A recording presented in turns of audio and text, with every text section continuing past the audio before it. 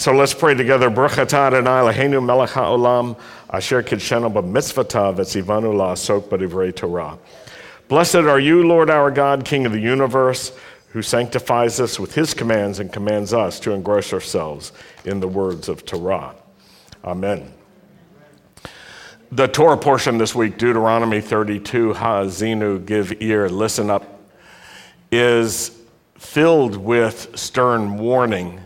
It is one of the last things that Moses has to say to the children of Israel as he is preparing for them to go into the land without him. He himself will die. He will be buried on this side, not on the other side of the Jordan. And when you read his message, it has two major themes. The first message is God is absolutely faithful. He is perfect, he's righteous, he's holy, he's just, he's good. And this is coming from a man who's been told, you're not going into the land, and you are not holy like I am. You're not perfect the way I am. I love you, but. And it would be normal for us as humans to feel rejected in such a situation, to feel abandoned. But Moses proclaims the goodness and the faithfulness of the Lord to everyone because he knows it's true. He knows this about the Lord. And he contrasts, and this is the second theme, the faithfulness of God with the unfaithfulness of people. He's contrasting God's perfection with Israel's fickleness. And he gives a prophetic warning that for many people is very hard to hear. At the end of the warnings that he gives, he explains the purpose of the warnings. It's really important that we get the purpose of prophetic warnings and we understand them, that we understand the purpose of negative prophecy. Let's read Deuteronomy 32, starting in verse 45.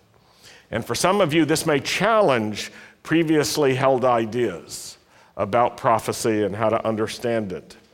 Or maybe you haven't given thought to it. When Moses had finished speaking all these words to all of Israel, remember, they're basically saying, God is good and you're not. And you will fail the Lord. He said to them, take to heart all the words of my testimony against you today, so that. This is really important. Whenever you read the phrase, so that, it explains to you the purpose. Here's why. You see, the prophecy of this type is not a prediction of the future, it's a warning to people. Let's read. So that you can use them. Isn't that important? You can use them in charging your children to be careful to obey all the words of the Torah. For this is not a trivial matter for you. On the contrary, it is your life. Through it, you will live long in the land you're crossing the Jordan to possess. So this is given in such a way that it's meant to touch the minds and the hearts of the people. Moses is using the power of words, he's using the power of language, and he wants to connect to the imagination of the children of Israel, that they could begin to think about things and see things. Now, I can compare it to this. My mother would often warn us when we were running with sticks or sword fighting with sticks, and she would say, you will poke your eye out. Every time we didn't poke our eye out or our friend's eye out, we just thought, okay, she's exaggerating. You know, she's nervous. We are soldiers in sword fights. We are throwing spears. We are having a good time, and she's just against us having a good time. How many guys were raised by someone who gave such warnings? Yes. And I don't know if you were like me, but I did not really heed those warnings.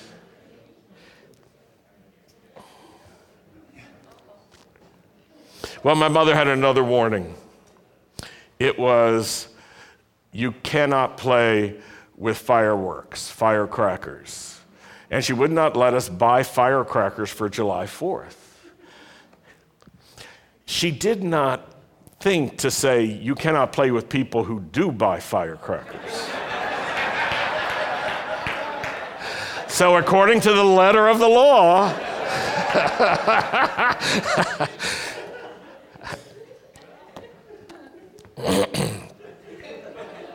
and she knew nothing about M80s. But there are several mailboxes in our neighborhood that learn just how powerful M80s are.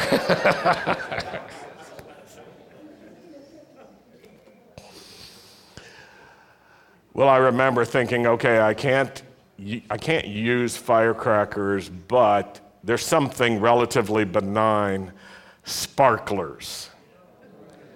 Right, right, sparklers, they don't make any booms. You light them, you hold them, and it's like, little sparkles of fiery light coming out of them. How many have ever used sparklers? You know what I'm talking about, okay. If you haven't, ask one of these people. They can tell you. And so I got my hands on some sparklers, and for July 4th, I was lighting sparklers. So I get the sparkler and I light the top of it, and really, what can happen? Because my mother would say, if you have firecrackers, you could blow your fingers off. You could explode something that could get in your eye. And I thought, it's a sparkler. What could happen?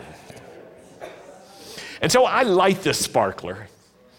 And what sparklers are supposed to do is just start sparkling. But what this one did was unexpected. The top of it, instead of just burning brightly and nicely, became a projectile. Yeah.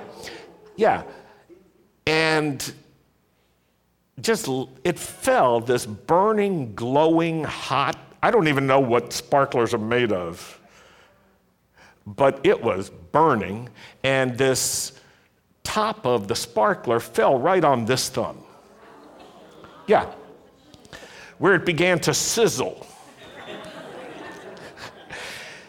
And have you ever tried to stop something burning by blowing on it? I have.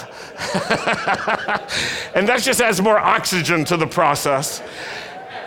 And I was trying to shake it off, but it wasn't working. It was just burning into my thumb. Yeah. And it burned a pretty good-sized divot. Yeah, it was like barbecue David. And I got to tell you, it hurt. But here's the next part of the problem. I have to explain this. And I'm a 12-year-old having to explain this and to tell my mother, I don't know how this happened. I woke up and there was a wound. No, I came clean. I told the truth. But I really suffered. It hurt. It really hurt. This is what's going on with Moses. Moses is trying to give a warning to people who need a warning, but aren't necessarily ready for the warning. Because they're thinking, what could go wrong? And I can tell you, up to that point, I thought nothing could go wrong with a sparkler. But here I am, I'm 64 years old now, and I didn't learn from the warning. I mean, you get that, obviously. But after the experience of the thing I was warned about, it's now deep in my mind. I don't even want to play with sparklers anymore. Because now in my imagination, I'm thinking, I'm the kind of person who would light a sparkler, everyone else is having a good time, and my sparkler would like shoot to my forehead. And I would have I didn't learn from the warning. Do you get that? I wasn't open because I had heard other warnings and they didn't happen. You know, what my mother was concerned about us poking each other's eyes out. I mean, we never did that, and we all wore glasses anyway. We had shields on. But what I couldn't learn from the warning, I did learn from the experience of the thing when it went wrong. Prior to that, my imagination was telling me nothing can go wrong. Well, the things that could go wrong, we had already prepared for. We'd learned how to use M80s effectively. Do y'all know what those are? Yeah, they're like children's dynamite. I forget how many M80s equals one stick of dynamite. Is it 4? Yeah, 4. Okay, so what are 12-year-olds doing with a quarter of a stick of dynamite? Well, I'll tell you. We understood that we could get M80s with waterproof fuses. Right? Yeah, no, we didn't go fishing. No, we were engaged in scientific analysis. So our friend, Chip Dyerly, had a swimming pool in his backyard behind his house. And we did an experiment. What would happen when? So we'd light an M80, drop it in the swimming pool, and for sure the fuse works in the water. And then, ba-boom! And we're all amused. We didn't count on one thing, that Chip's elderly grandfather was in the basement. And though he was deaf, he felt the shaking, ran up from the basement,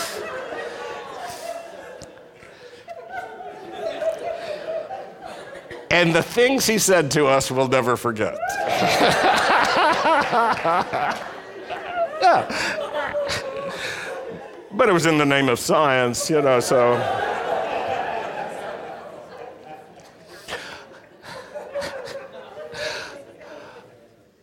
Moses is speaking to the children of Israel. He's trying to give them a warning. He's telling them there are things that could happen that you don't think can happen. There are unforeseen consequences. There are negatives that you are not even imagining. I'm going to tell you what they are so that they get in your mind.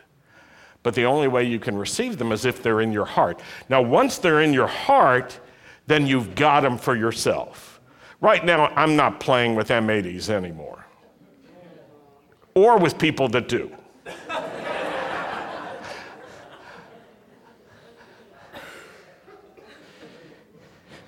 Aaron told me he's given some boys a pocket knife, and he sharpened the blade really well. And that way, when they cut themselves, they won't feel it at first. You felt something, yeah. Maybe not sharp enough, Cantor. No. Yeah, you do feel it after your heart beats a few times. It's like, I feel my pulse coming out of my fingers. It's an instruction to be careful. Once we experience what others tried to warn us of, that we thought, once we experience it, we either become hardened or we become soft.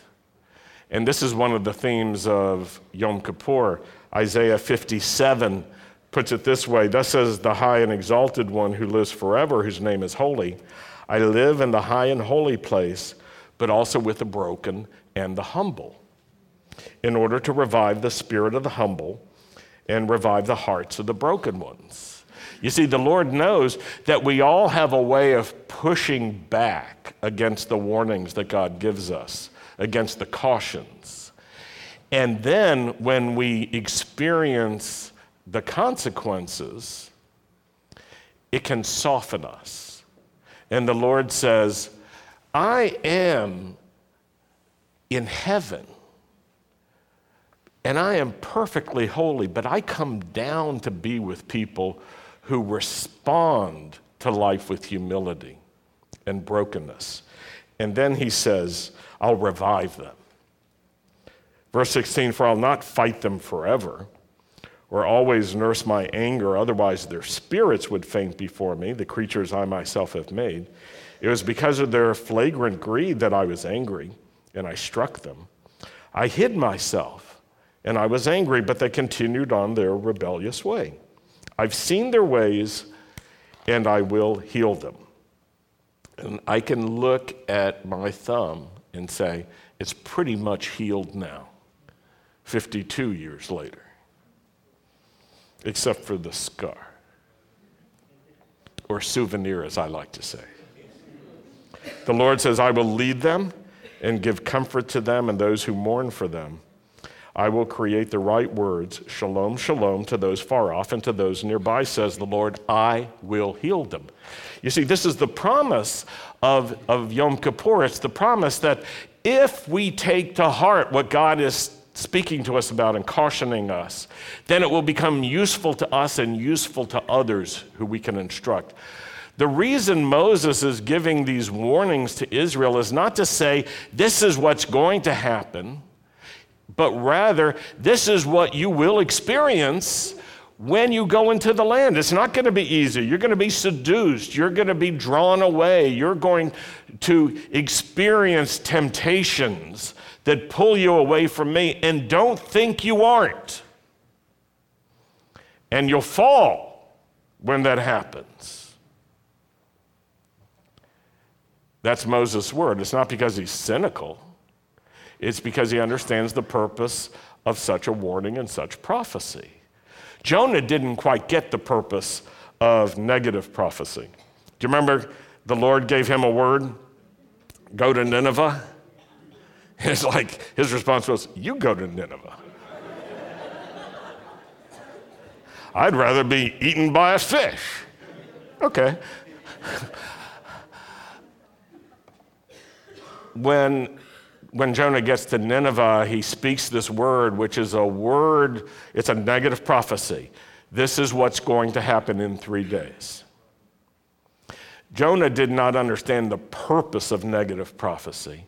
He thought these matters were sealed in heaven, and so he was predicting the future. That's not what he was doing.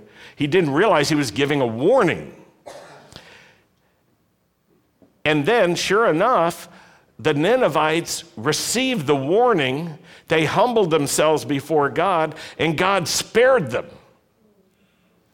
But because Jonah did not have the heart, he wasn't happy. He thought, well, what did I go through all this for? And then he's complaining. Remember, his vine is withering or something in the heat, and he's all weepy about that. And the Lord says, what is your value system? You care more about your plant than you do about the people. What is wrong? It's an awesome, awesome confrontation. Moses has the right attitude. Jonah had the wrong attitude. But in both cases, the Lord is showing the purpose of negative prophecy. It's not to be cynical. It's not to dispirit people. It's to warn, to caution for a purpose so that people can take things seriously that they might not otherwise. Now, my father taught me something. Maybe your father taught you this. Hope for the best, plan for the worst. Keep an optimistic view about what could happen, but plan for the difficulties that you will encounter. plan for the worst and be ready to deal with those. There's power in facing the downsides and the negatives and the troubles, wanting the best, but facing what can go wrong. Now, for some people, this goes against their theology, their training, even their personality, because they think, if I don't make a positive confession, I am not faithful to God. If I don't speak positively, then I'm not being faithful. It reminds me of the anecdote about the guy. He really wasn't serious with God in any way, but he went to a big crusade. And somebody at the crusade was speaking and said, if you'll just come right down here and raise your hand, you won't go to hell. And he thought, sure, great. So he comes down, he raises his hand, and he has this idea he's not going to hell anymore. He doesn't change. He doesn't take God seriously. In fact, he leaves a reprobate life, as he had been. And then sure enough, he dies. And he wakes up not where he expected to be. And he looks around, he remembers all that good theology people taught him that day. And so he makes this confession. It's not hot, and I'm not here.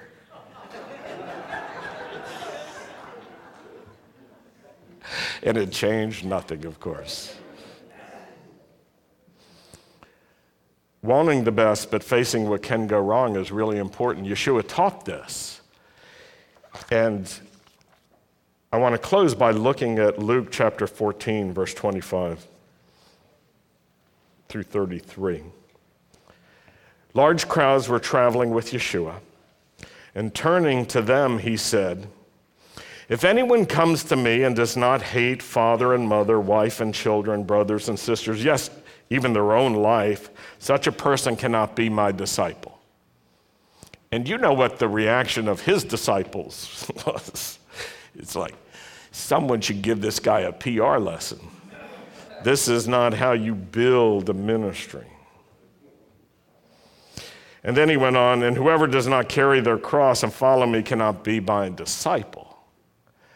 And I can imagine, because we have some evidence in the scriptures, that the disciples heard those kinds of things and talked to each other like, this is bad. This is not going to help people come. It's too tough. It's just wrong. He shouldn't talk like this. And they even, I think, would nominate, let him go and tell Yeshua. But no matter what they said to Yeshua, he kept talking like this. And in a sense, it was hyperbole to make a point. He talked in an extreme way.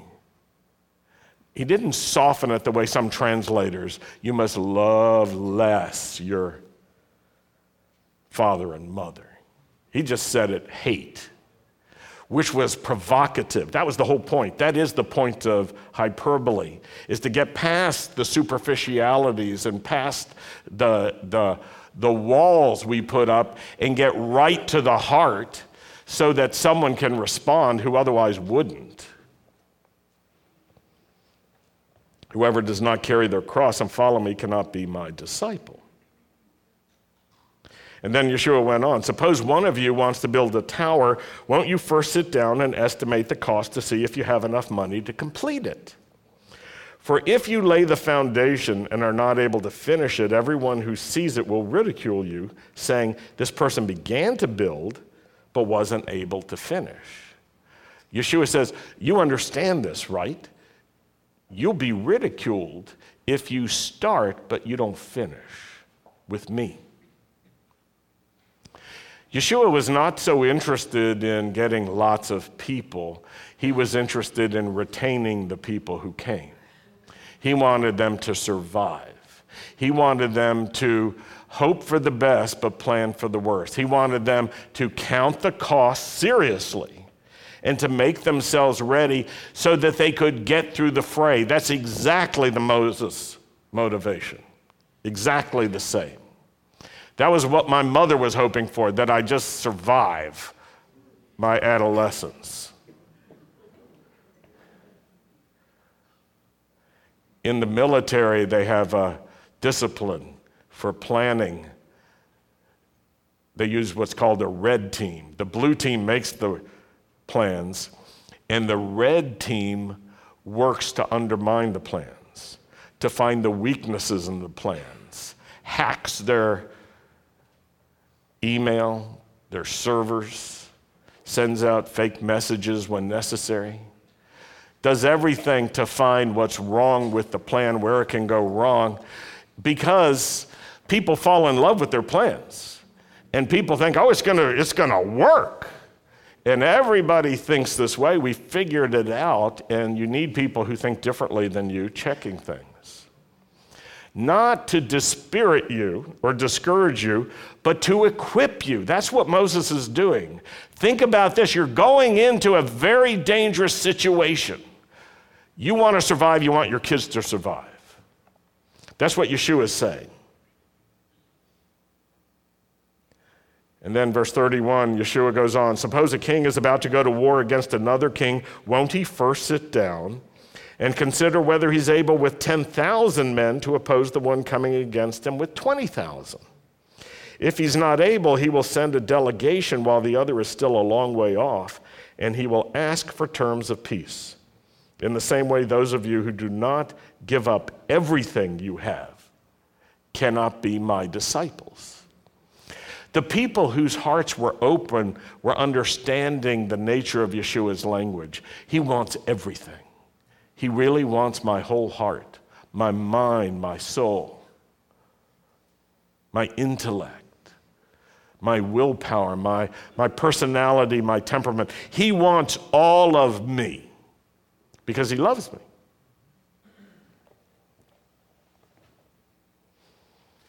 Nothing less will satisfy him.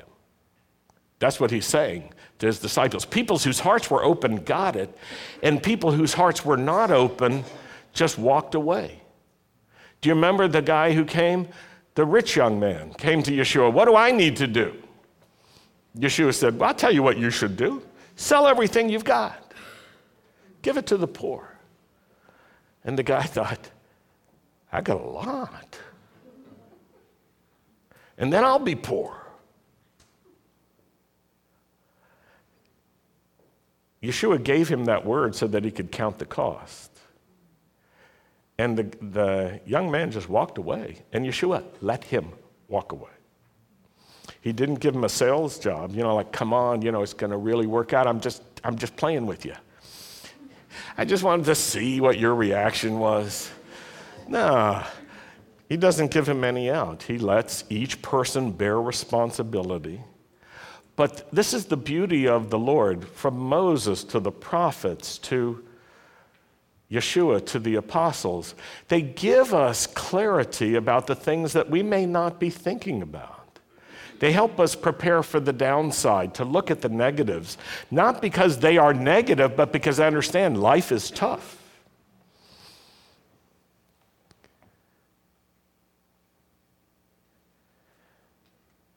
Our hope really is that people will be so dedicated to the Lord that they'll make it through all the tough times.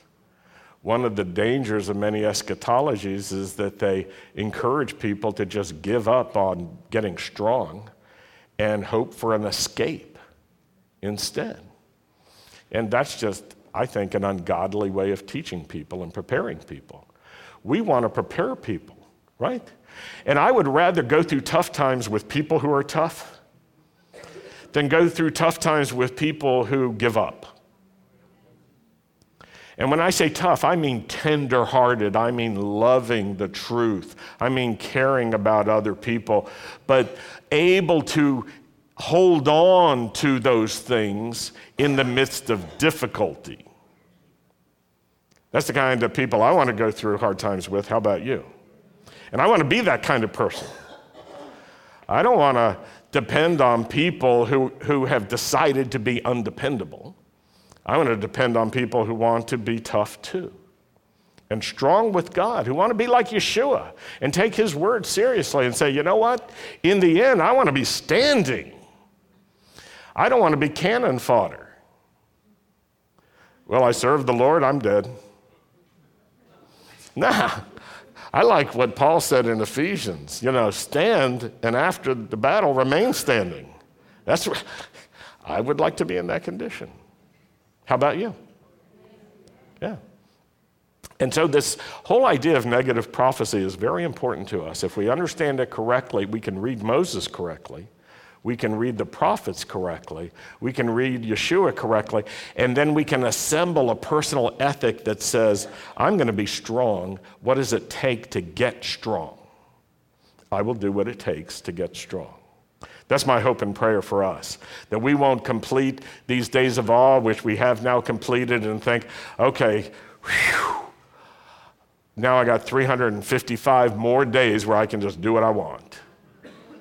And there's no risk. I want to think these are dangerous times, and they always are dangerous times. We live in a dangerous world. We are vulnerable to temptations. What temptations? The temptations that are common.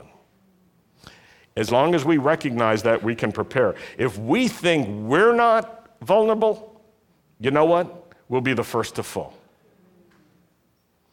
Better to take Moses and Yeshua seriously. Let's pray. Lord, thank you for your mercies to us and your faithfulness to us. We want to be merciful and faithful as well. And we pray that you would fortify us with strength, with the love of the truth and a love of your mercy, with the love of your holiness, a love of your goodness, a love of your kindness and your covenantal faithfulness.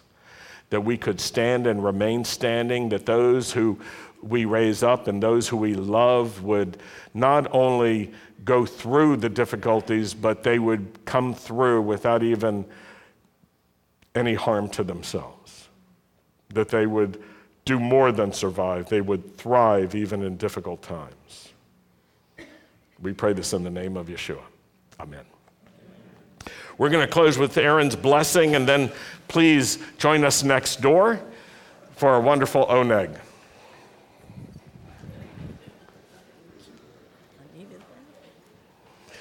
Yivarechecha Adonai v'yishmerecha. Ya'er Adonai panav elecha v'yichunecha. Yisa Adonai panav elecha v'yasem lecha shalom. The Lord bless you. The Lord keep watch over you and protect you. The Lord cause the light of his face to shine upon you. The Lord be gracious to you. The Lord lift up his face to you and give you his peace. In the name of Yeshua, the Prince of Peace. Amen. Shabbat shalom. See you next door.